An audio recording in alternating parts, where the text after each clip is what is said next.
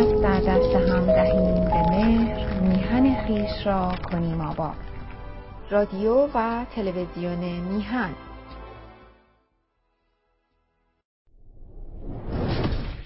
با درودی دوباره خدمت یکایک شما خوبان و نازنینان. سعید بهمانی هستم. در این روز جمعه ساعت پایانی برنامه هفتگی تلویزیون میهن رو همراه شما خوبان و نازنینان پی میگیریم. به هر حال 2 هفته محروم بودیم از حضور دوست بسیار خوب هممون، جناب آقای ناصر شاهین په. و در این 2 هفته خب اتفاقات زیادی هم افتاد و مسائل با سرعت گذشت. از فجایعی که در ایران گذشت، مثل مرگ کنه، چرا میگیم مرگ، قتل هایی که در ایران گذشت، مثل قتل داریوش مهرجویی، مثل قتل آرمیتا و عرضم به حضور شما که ماجرای اسرائیل از همه مهمتر و اسفبارتر. بنابراین ولی همیشه حوادث هست.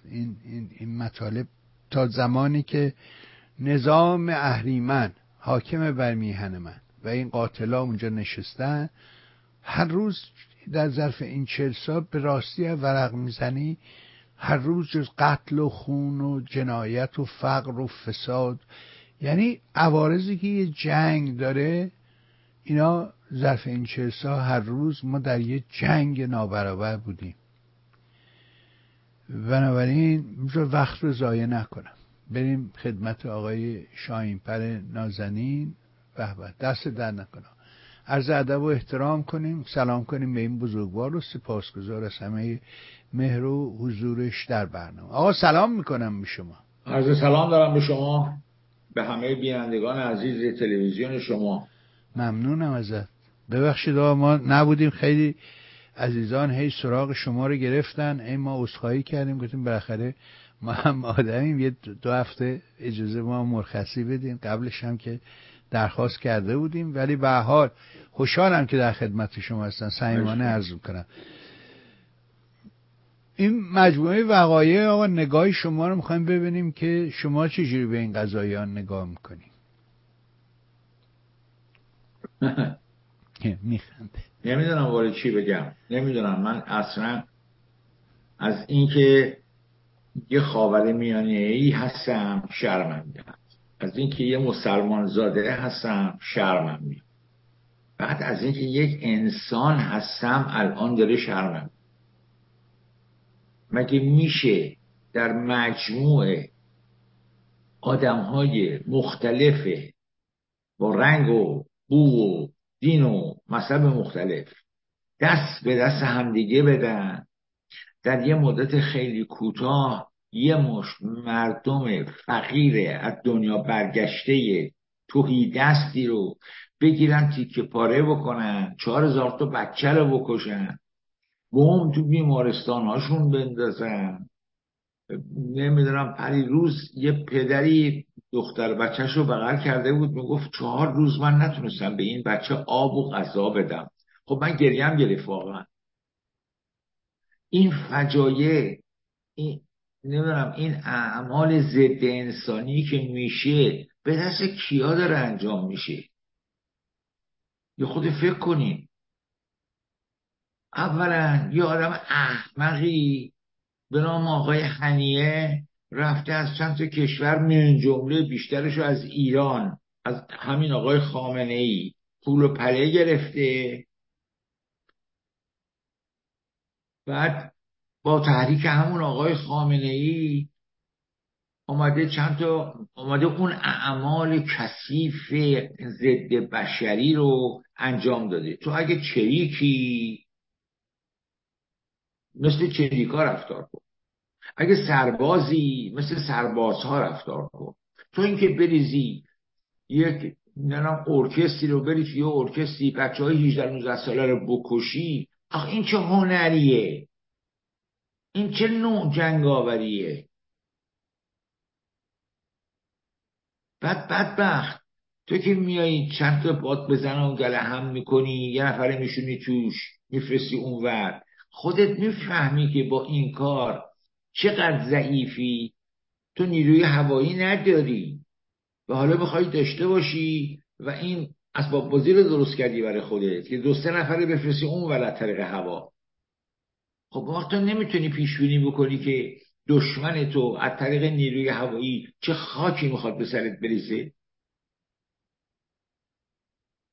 اینی که نگاه میکنی متوجه میشی که خب یه کسایی زیر پروال اینی گرفتن، مثل اون آقای خامنه ای.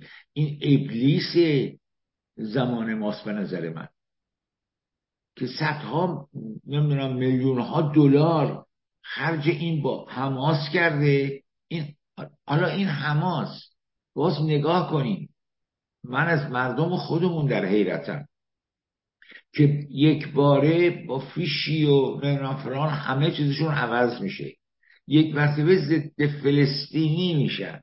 نه، یه روزی مردم فلسطین به این حماس رأی دادن، مثل خود ما که یه روزی به این آقایون رأی دادیم. حالا این داره تصمیم از گرده همه میکشه. حالا این راحت اعلام میکنه که اگر همه مردم غزه کشته بشن اشکالی نداره. و توی این 2-3 هفته تا الان که من پیش شما هستم بیشتر از 9,000 تا آدم کشته شده که بیش از 4,000 تاش بچه بوده. من نمی‌فهمم بشریت امروزی نمیتونه بفهمه که بچه یعنی چی؟ چرا باید بچه کشته بشه؟ حالا از اون ور نگاه میکنیم میبینیم که رئیس جمهور آمریکا، نخست وزیر انگلیس، مقامات دیگه دنیا بدو بلند میشن راه میفتن میان اسرائیل و دست میدن و طرفو بغل میکنن، مصاحفه میکنن، دلداری میدن بهش که قربونت برم نترس، ما بهت بیشتر اسلحه میدیم، بیشتر پول میدیم. که این مردم فقیره تهیدسته که در 22 مایل در 9 مایل دارن زندگی میکنن توش، ما نیروهای بزرگ نظامی دنیا با همدیگه متحد شیم که بزنیم پدر اینا رو در. آقای بایدن، تو یه نیروی نظامی بزرگ دنیا شدی که بزنی پدر یه جمعیت 2 میلیونی رو در بیاری؟ آقای نخست وزیر انگلیس، پس اینا نیست. انسانیت زیر پای یک سری سیاست‌های پنهانی لگدمال داره میشه که خب اون وقت یه آدمی که من توی جای راحت گرفتم میشستم و فقط تماشاگرش هستم، دلم برای اون مردم، برای اون مادرها، برای اون پدرهایی که شیون میزنن برای بچهشون، خب میسوزه دل. نه، اون فلسطینیه هیچ ربطی به اون حماس نداره. حماس آمده حکومت این مردم رو به عهده گرفته، مثل آقای خامنه ای که حکومت مردم ایران رو به عهده گرفته و هیچ ربطی با مردم ایران نداره.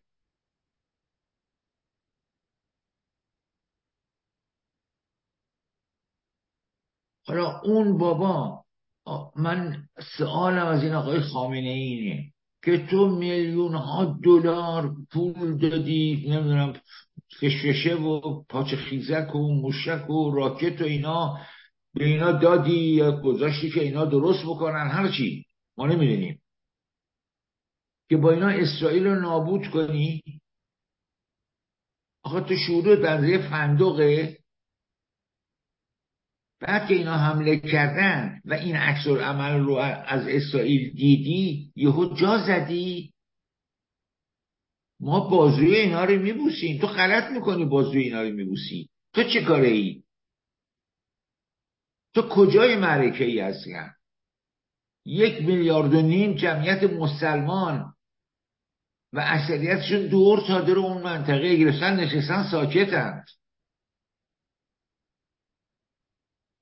که اگر یه روزی این بساط نبود و این اختلافات نبود و همین منطقه فلسطین زیر نظر تو بود، میخواستی اینا رو معدوم کنی، اینا رو به هیچ راه نمیدادی، چون اینا سنی هن. همین. مگه تو چه گلی به سر سنی های مملکت خودت زدی؟ میخواستی همون کارو بکنی با اونا که با اونا کردی. بنابراین همش دروغ و ریا و سیاست بازیه. حالا وقتی که سنبه پرزور شد، وقتی که این بمباران ها زیاد شد و نصف بیشتر غزه با خاک یکسان شد، صحبت آتش بس در سازمان ملل شد و نماینده آقای خامنه‌ای رأی مثبت داد به آتش بس. این میدونید یعنی چی؟ این یعنی که من طرف دوم رو میشناسم، به رسمیت میشناسم.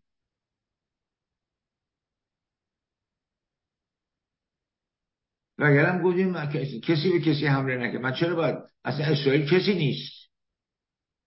نه، تو مجبور شدی که اسرائیل رو به رسمیت هم بشناسی. حالا کو اون سپاه امام زمانت، اسمش چی بود؟ من نمیدونم، لشکر امام زمان بود، چی بود که وظیفش نابودی اسرائیل بود؟ اون کجا گیر کرده؟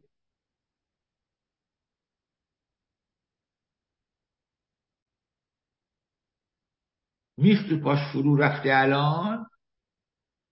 پس شما فقط میخواید با شعار زندگی کنید و با شعار دادن دنیا رو به هم بریزید و مردم رو به کشتن بدید و مردم از زندگی ساقط کنید. حالا تازه در ایران آقایون مدیران نشستن صحبت کردن که علل اجاره 400 میلیارد دلار، بعد هزینه بازسازی غزه چند میلیارد دلار میشه که به وظیفه ماست که تامین کنیم و غزه رو بازسازی کنیم. از جیب کی؟ از جیب مردمی که ناچار میشن بگن مرگ بر فلسطین، فلسطین رو رها کن.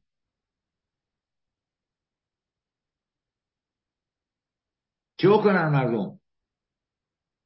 مردم وظیفه ندارن که تمام ابعاد سیاست دنیا رو زیر نظر داشته باشن و درست حرف بزنن.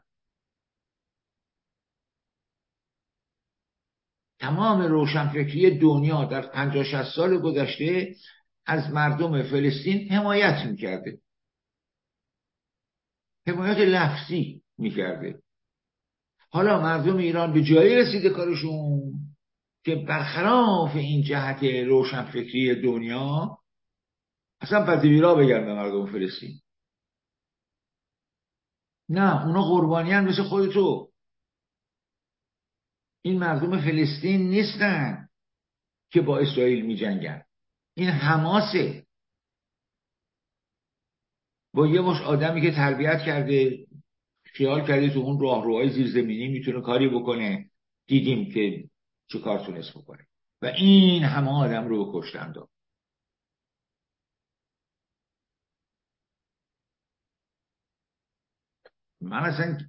من گیرم واقعا. من نمیدونم که موجودیت اسرائیل برای قدرت‌های مهم دنیا مهمه. خیلی خوب باشه، ما کوچکتر از اینیم که بخوایم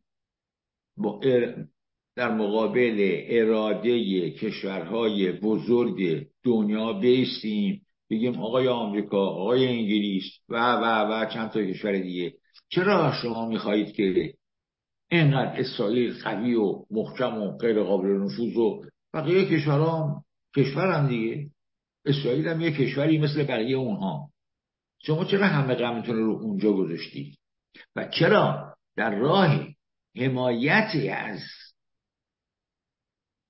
اسرائیل دارید یه ملتی رو نابود میکنید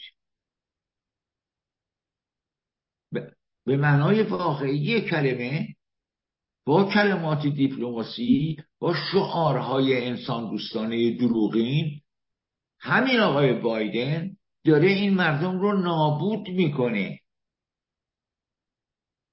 اینا رفتن تایید کردن کار آقای نتانیاهو رو که آقا برو، بله برو بزن، برو دفاع کن از امنیت اسرائیل. همه اینا برای چیست؟ برای اینکه اون احمق به جای اینکه کار درست چریکی بکنه که نمیتونست بکنه، اومد زن و بچه مردم رو کشت، اومد سیویلیان رو گروگان گرفت و یه عده زن و بچه و دختر بچه جوون، پسر بچه جوون رو کشت. آخه این که به چیه این میشه گفت سیاست؟ به کجای این حرفا میشه گفت ایدئولوژی؟ در مجموع اتفاقاتی افتاده که انسانیت رخت بربسته از این منطقه و این که 70 سال پیش یهودی ها رو نسل کشی کردند، هولوکاست شده، تا ابد و ابد یهودی ها حق دارن که هولوکاست ایجاد کنن. خورد این اخلاق امروز دنیا؟ نه، مسلما اینطور نیست. مسلما یه دلیل سیاسی دیگریه. شاید مثلا من فکر میکنم که اسرائیل پادگان نظامی آمریکاست تو منطقه، همین در حد پادگان نظامی داره از اینجا استفاده میکنه، ولی داره چقدر نسل‌ها رو، مردم رو، خاندان‌ها رو قربانی میکنه برای این کار. من نه کوچکترین حقانیتی در پخت و پلاهای آقای خامنه‌ای میبینم، نه کوچکترین حقانیتی از این دفاع بی‌دریغ آقای بایدن از اسرائیل میبینم. آقا وایسید جلوشو بگیرید. یعنی تو این دنیا هیچ نیرویی نیست که بیاد با یه اولتیماتوم 4 ساعته 5 ساعته جلوی این بمبارانو بگیره؟ چرا هست و نمیخوان؟ هست به مصلحتشون نیست. عرضم به حضور شما، من یکی یکی بزنین با هم بریم جلو. بحث خوبی. خب میدونی که ریشه بازی از اونجایی شروع شد که خود شما شروع کردین، یعنی اینکه پس ایرانی که میگفت، جمهوری اسلامی که میگفت بل فلان، اینا کجا سلام؟ خب من اونچه که معلومه معینه درس کرد پیدا شد این بودش که اینا رو تحریک کردن. قبلش اینا اومدن تهران، رفتن بالا کردن پایین کردن، اما خودشون گفتن که چون در ایران اسرائیل نفوذ داره، اطلاعات داره و از چیکوپیک قضایا خبر داره، ما تو تهران نمیتونیم همه نقشه رو اعلام کنیم. در نتیجه رفتن لبنان و ما دیدیم که ایران، همین جمهوری اسلامی رفت لبنان و قاآنی هنوز اونجاست و اون اونجاست و امیر عبداللهیان دائما رفت و اومد و چند تا فرمانده های سپاه رفتن اونجا و مدعی بودن که ما 6 تا لشکر داریم در خارج. سلیمانی برای ما 6 لشکر درست کرده. 8 شعبی رو تو عراق داریم، نمیدونم چی رو نصر رو اونجا داریم، در سوریه داریم، حوثی ها رو در یمن داریم، حزب الله رو در اونجا داریم، حماس و جهاد رو در اینجا داریم، ما 6 لشکر بزرگ داریم فلان. اینا رو به تبع اون 6 لشکر فرستادن وسط دام. امروز حسن نصرالله میگه که خب البته این خودش فلسطینیا بودن، ما اصلا نبودیم. همه عقب نشستن آقای شاهین. یعنی این بدبختا رو جمهوری اسلامی انداخت تو این دام، نه اسرائیلیا. اول باید پیدا کنیم عامل این کی بوده. عامل این کی بوده؟ عاملش جمهوری اسلامی بوده، سید علی خامنه‌ای بوده و وقتی دید سنب پرزوره و همه دنیا در لحظه، در 2 هفته اول همه متأثر بودن از این عمل وحشیانه اینا. خب اینا عقب نشستن. امروز همه منتظر بودن که حسن نصرالله سخنرانی کنه.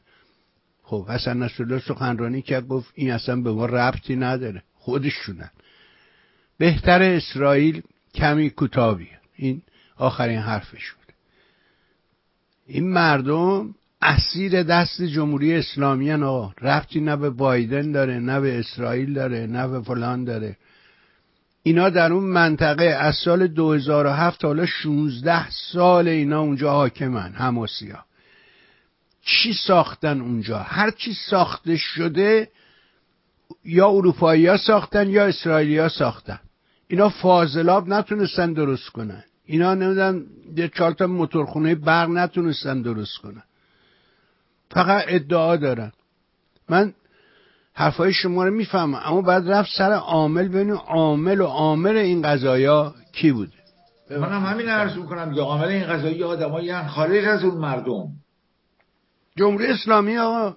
بله جمهوری اسلامی یه شر شیطان معرکه است این وسط. منم همین عرض میکنم. فرمایشتون درسته. بله همینه. لشکر درست کردن برای نابودی اسرائیل. یه فشفشه در کردن. اون عکس‌العمل نشون داده لشکر رفته سر جاش. کو لشکر امام زمان؟ بله حالا کجاست آقای قانی؟ بعد حرفای و تحلیل هایی که میکنن، اون یادم میره اسم اون آقای رئیس فرمانده کل قوا رو در ایران، گفته که اگه همه مردم غزه کشتشن باز اسرائیل شکست خورد. اگه همه مردم غزه کشتشن، اصلا تو این جنگ برای چی راه افتاده بود؟ برای حقوق مردم غزه. اگه همشون کشته بشن چی داری میگی؟ اینا برای چیه؟ برای اینکه ما جرئت نداریم. ما برخلاف این همه شعارهایی که دادیم، این همه داد بیدادایی که تو این 40 سال کردیم، الان که وقت معرکه است جرئت نداریم قدم از قدم برداریم. یا آقا همه جهان منتظر سخنان حزب الله بود. این هی تحریک میکنه از اونجا. همه منتظر بودن امروز پنجشنبه اصلا نصرالله بیاد بگه که بله ما میزنیم و میایم و حمایت میکنیم و مرگ بر اسرائیل. یک کلمه از اینا نگفت. گفت فقط اینکه اون کلام به کلام و باید خامنه‌ای براش دیکته کنه. خامنه‌ای که دیدی دیروز با بچه‌ها شوخی میکرد، دیکته کرده که تو اینطوری بگو. بله اون نونش، آبش، لباسش، کفشش، همه چیزش از خامنه‌ایه. اون از خودش که نمیتونه حرف بزنه که اون ارباب هر چی بگه بگو اونو میگه.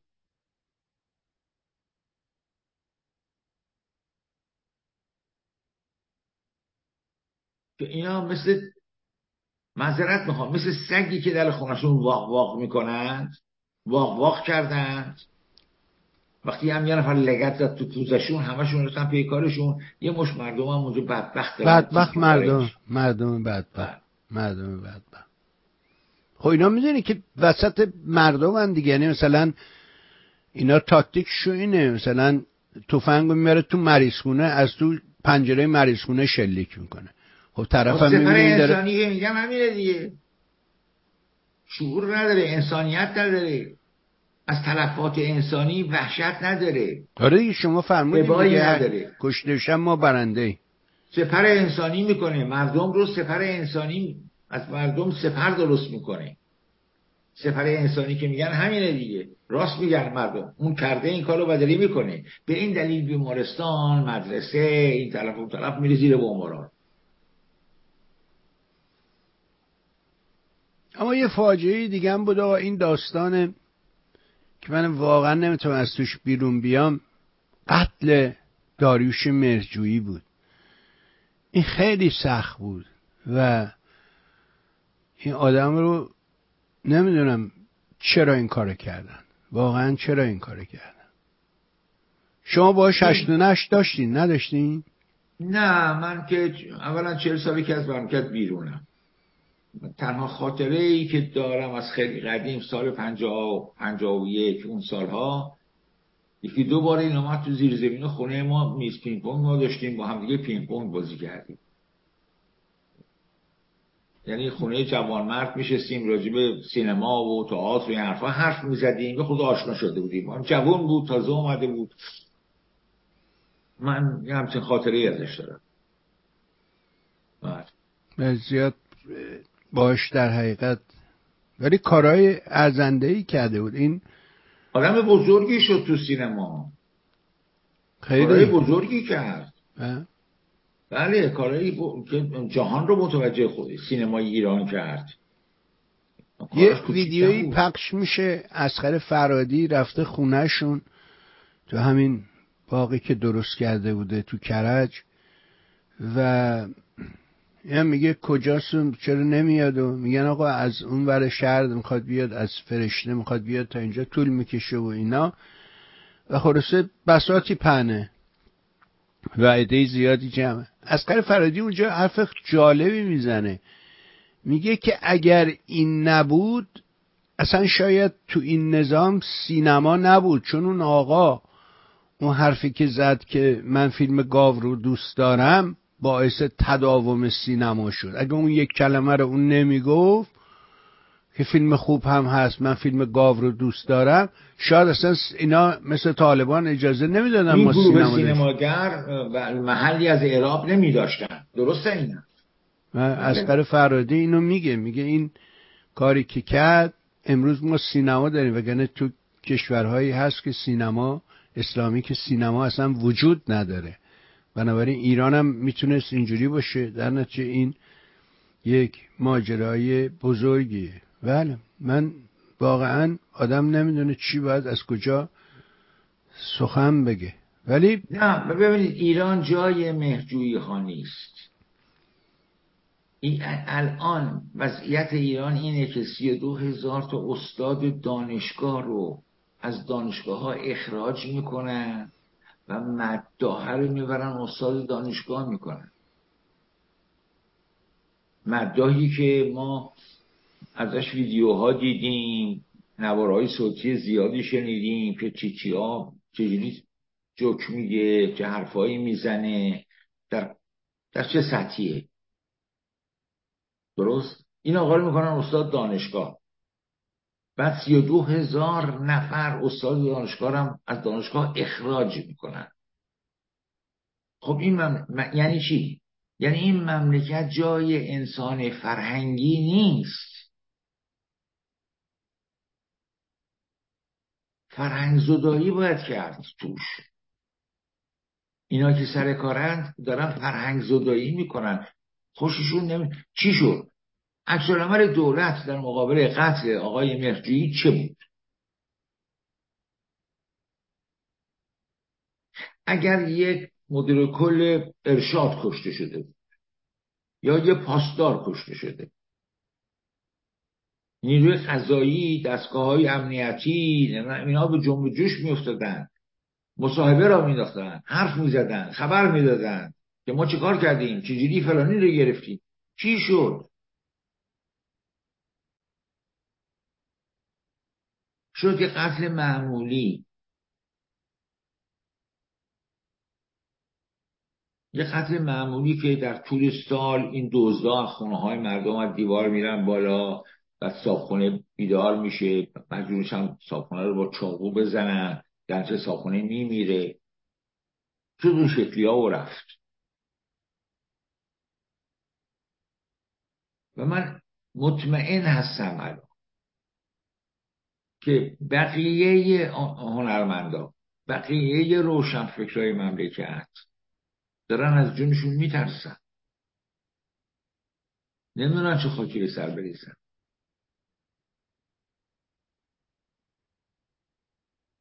و اون دستگاه، اون هیئت حاکمه حمایت میکنه از اینها، از این وضعیت، که اینا برن من بمونم و این نوع خونا، من بمونم این مردمی که میان تو تکیه راحت‌تر میتونم زندگی کنم، حکومت کنم. اینا مزاحمن.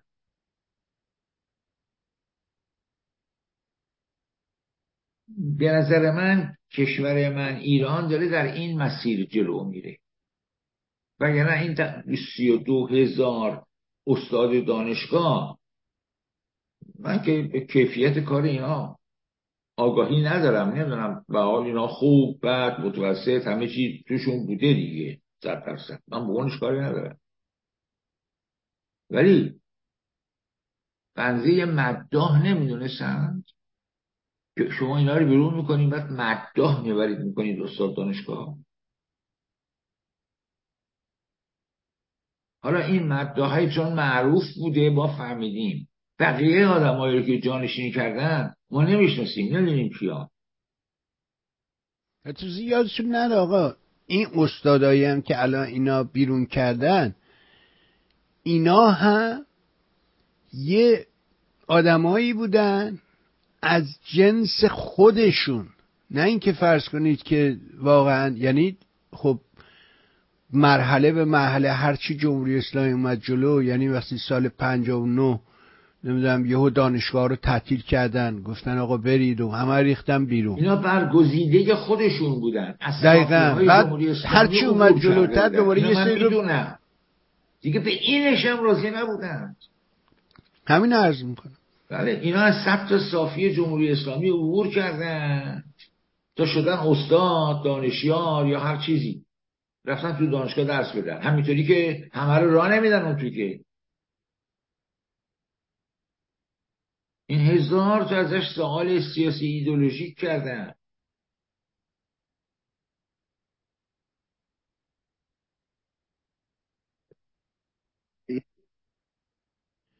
هرچی جلوتر میره هی این حلقه تنگتر و تنگتر و تنگتر میشه. من همیشه گفتم ما هرچی جلو میریم به سمت تاریکی سیاهی حرکت میکنی و آقای مصداقی میگه حلقه تنگتر میشه. فرقی نمیکنه واقعا، تحملشون هی کم و کم و کمتر. این که مثلا هی مینی دکتر میدن، دکتر آقای دکتر نمیدن رئیسی، دکتر رضایی، دکتر فلان، به خاطر اینکه ارج دانش رو بیارن پایین، اون مقامش رو کم کنن و بیارزشش کنن، از چشت بندازن. یه آدم واقعا فاخر درس خونده فلان رو بیارزشش کنن. هدفشون اینه. نمیتونه بکشه بالا ولی میتونه بیاره پایین. این آسونتر. خود تخریب از سازندگی همیشه آسونتر بوده. آینده رو چجوری میبینی آقا با این شرایطی که دنیا درش قرار گرفته؟ واقعا آینده رو چجوری تصویر میکنی شما؟ نه والا این حرف پیغمبرگونه ایه. نه بالاخره هر آدمی یه نگاهی داره. زدوده شدن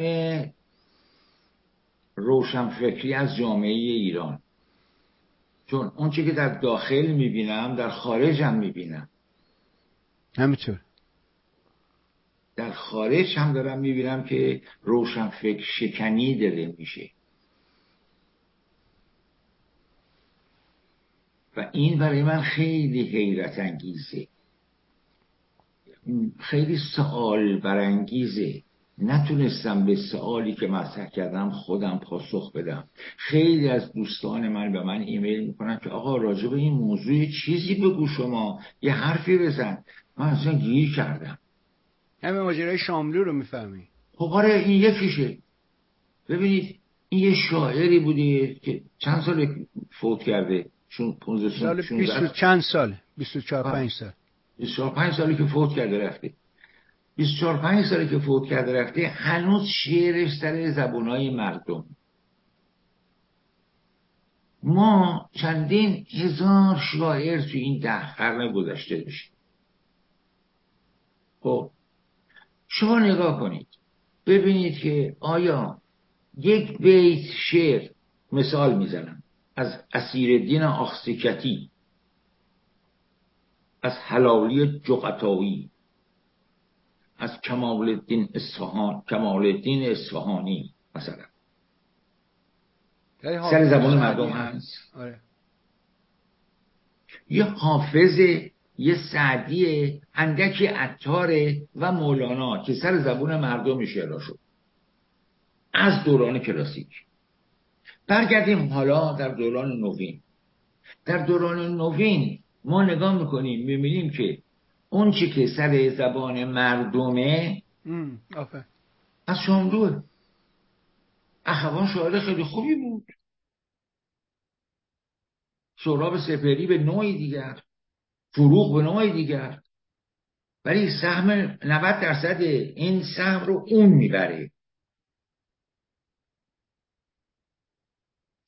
چرا؟ برای اینکه یه نوعی نگاه به انسانیت داشته و چون من رفیقش بودم میدونم که یه آدمایی رو هم از خودش دلخور میکرده، گاهی اوقات پرخاشگری میکرده، دشمن ساز بوده برای خودش. اما این که از 25 سال بعد از فوتش آدمایی که این آقای نویسنده خودش کتابشو برای من فرستاد، ایشون شخص محترمیه، من کاری ندارم، یا نظریاتی داره، به نظریات ایشون من احترامم میگذارم، اما مخالف نظریات ایشون هست.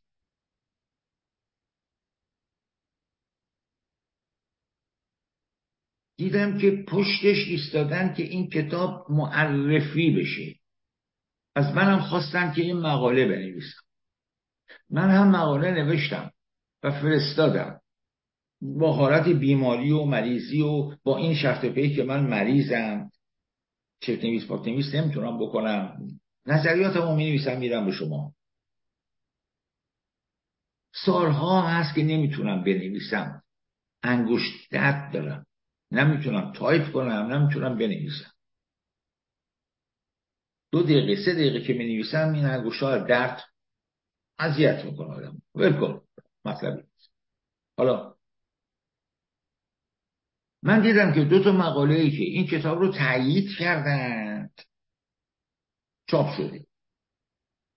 مقاله من که این کتاب رو تایید نکرده بود خیلی محترمانه گفته بود که نوشتن این که این آدم در زندگیش اخلاق بدی داشته ضرورتی نداره، برای اینکه در ادبیات ما یه چیزایی از یه کسانی وجود داره که زندگی خصوصیشون پوسیده رفته. شما اگه زندگی خصوصی مولانا رو امروز برداری بشکافی، میخوای دستت بگیری جلو دواغت و فرسنگ ها فرار کنی. زندگی خصوصی سعدی رو اگر که بری دقت کنی، بخوانی، خوب مطالعه کنی، میبینی خیلی خیلی با این غزلیات شیرین فرق داره. باز میخوای دری.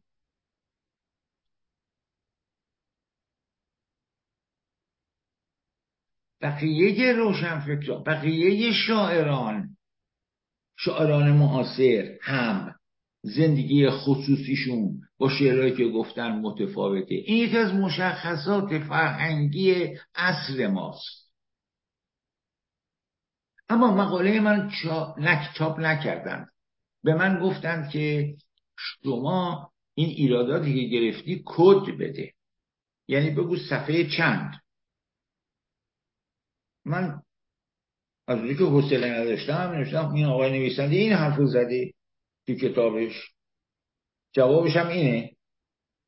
به من گفتن نه تو بنویس صفحه چند کتاب این حرفو زده. گفتم ببخشید من یه حوصله ندارم. خب واقعا حوصله ندارم، بیمارم.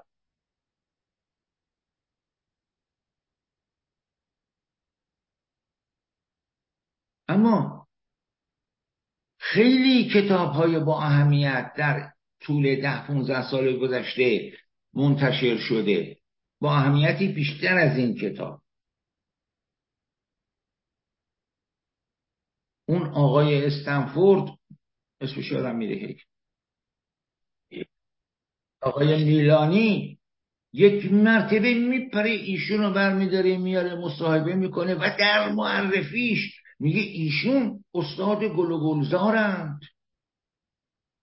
و یک کتاب نوشتن گل در ادبیات. آخه قربونتون برم، گل در ادبیات. یه آقای چندین سال پیش یک کتاب برای من فرستاد که گل و بلبل در شاهنامه. گفتم آقا من تو بیکاری آخه. ابوالقاسم فردوسی که نیومده گل و بلبل معرفی کنه که تو رفتی همچین تحقیقی کردی.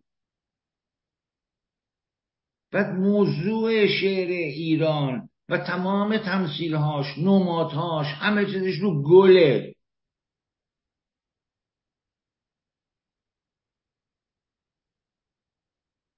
این دیگه تحقیقی نیست که بگذاریم. به حال این آدمی که تخصص دیگری داره، در رشته دیگری کار کرده، باز هم میگم انسان محترمیه و به یه دلایلی هم احتمالاً برخوردی داشته که شکننده بوده براش. چون من دیدم حتی در این سفر آخرش در اینجا دیدم که دل عده‌ای رو به یه شکلی شکست.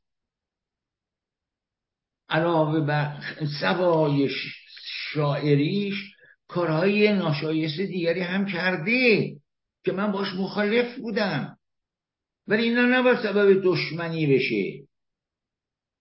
اون چی که راجع به فردوسی گفته غلط بوده. مقدمه حافظش مقدمه بدیه. من با حافظه ایشون مخالفت دارم سر تا پا. خب دوست عزیزم هم من بوده، کتابش هم به من تقدیم کرده، تا آخر عمرش هم به من وفادار، منم به او وفادار. همه اینا درست، خوب میذاریم سر جاش، بد میذاریم سر جاش.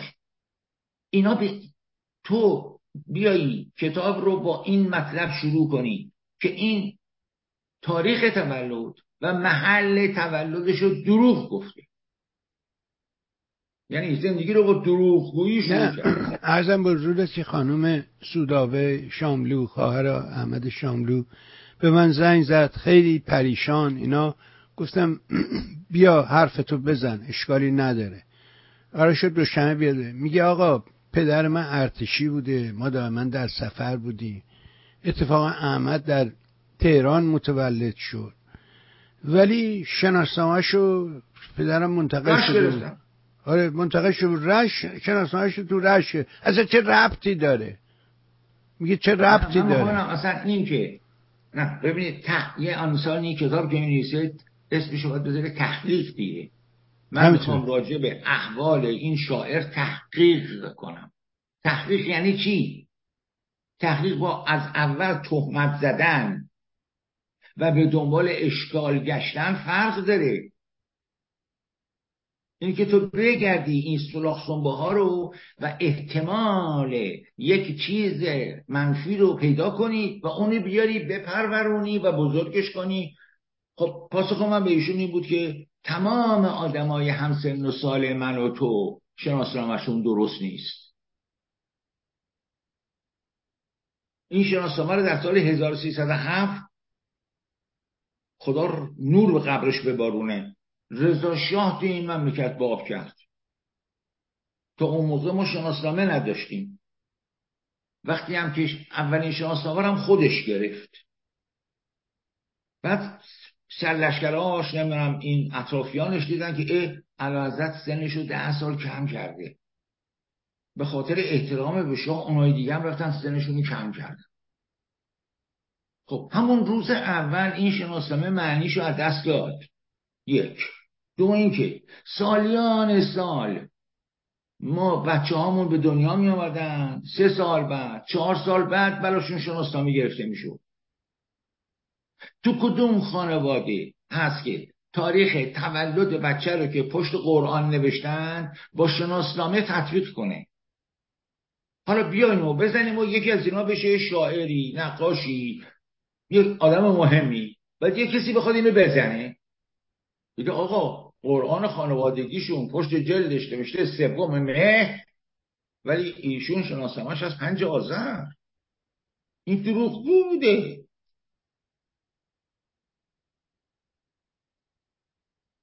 وصل کردن به این مطالب و به این که آدم کتاب بنویسه و نگه که این شاعر شعرش خوب بود یا بد بود. این شاعر راجع به چی شعر گفت؟ چطور شد؟ اتکیه به این که این بی سواد بوده، مدرسه نرفته. یک آدم با حسن نیت میاد روی این موضوع تحقیق میکنه، میگه آره شاملو مدرسه نرفت و شاعر شد. فروغ هم مدرسه نرفت و شاعر شد. اخوان هم مدرسه نرفت و شاعر شد. فرانکس هم به مدرسه نرفت و شاعر شد. و اونا که به مدرسه رفتن و درس آکادمیک خوندن هیچ کدوم شاعر نشدند. پس این چه رد بدیه، این چه عاملیه در فرهنگ کنونی ایران. خب میتونیم از این نتیجه بگیریم که آقا این مردمی که تو این سرزمین زندگی خیلی آدمای بزرگ هستن که استعدادهای شگفت انگیزی وجود داره که جامعه ایران، دولت ایران، وزارت فرهنگ و آموزش ایران عقب ازش. درست. او نمیتونه همچین آدمی پرورش بده. نه تنها نمیتونه پرورش بده، نمیتونه همچین آدمی رو پیدا کنه ببره پرورش بده. باز خیلی از بزرگان جهان هستن، مثل بیل گیتس، همین آخری همین بیل گیتس صاحب نمیدونم ویندوز و نمیدونم کامپیوتر و این حرفا. شما میبینید مدرسه رو رها کرده، نرفته، درس نخونده، ولی جز مشاهیر جهان. ادیسون، اون دیگری همه همینطوره. اینا نابغه. سوال بزنم، این کشور چکسلواکی که حالا 2 تا شده و چک و اسلواکی، این 16-17 نسلی که توش بی سواد وجود نداره. یعنی از همه کشورهای جهان جلوتر. درسته. این تنیس باز معروفشون که اومد قهرمان دنیا شد، یه پسر قد بلندی بود که تنیس باز شده بود. بیوگرافی رو شما بخونید، میگه که در سن 5-6 سالگی اومدن در خونه ما در زدن، به پدر مادر ما گفتن که این بچه شما در تنیس نابغه میشه، از این به بعد این زیر نظر ماست. و به پدر مادر من دستوراتی دادن که در خانه با من چگونه رفتار بشه و منم از خونه کشیدم بردم بیرون برای تمرینات و آموزش و چه که بلد بودن چیکار بکنن. این دولت یک کشوری بوده، یک نهاد دولتی بوده که اینقدر دقت داشته به مسئله که یه نفر بپرورونه. همچین چیزی تو ایران نبوده ابدا. بنابراین ما یک سری گل داشتیم که تو صحرا، تو شوره‌زار رویدند. حالا این گل ها ممکنه خار هم داشته باشند.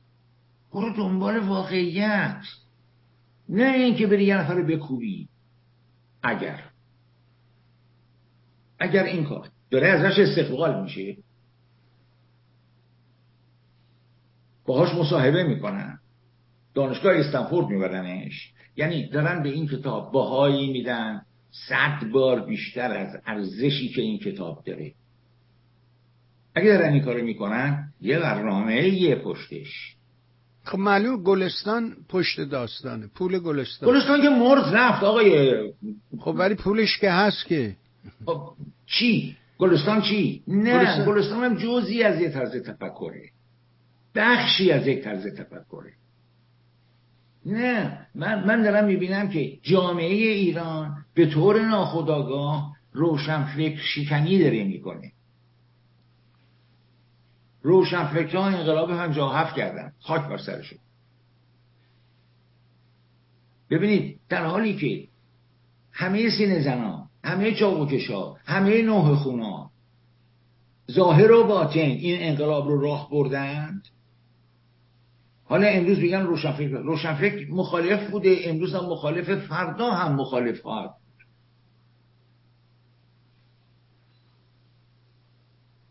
خب مخالفت که مبنای براندازی نیست. بگذاریم. به نظر من در جامعه ایران یا با برنامه یا به طور طبیعی یک حالت روشنفکر شکنی به وجود آمده. به چه دلیلی هر سال میرن قبر احمد شاملو رو میشکنن؟ اونا که میرن قبر احمد شاملو رو میشکنن همون کسانی هستن که شعرشو زمزمه میکنند، رو دیوار زندان ها مینویسند. نه روشنفکران. نه یه گروه دیگریه و داره یه کار دیگری میکنه. اونو باید ببینیم چیه، ببینیم کجاست. به نظر من یه چیزی به شما بگم. بفهم. این دوست دانشمندمون که در استنفورد کار میکنه، بنویسم یه جایی، هر دفعه حواسم نیست. ساعت دارم، بله الان میرم. این آقای میلانی الان اجرا کننده یک برنامه‌ایه که من اسم اون برنامه رو باید بذارم بازگشت تاریخی.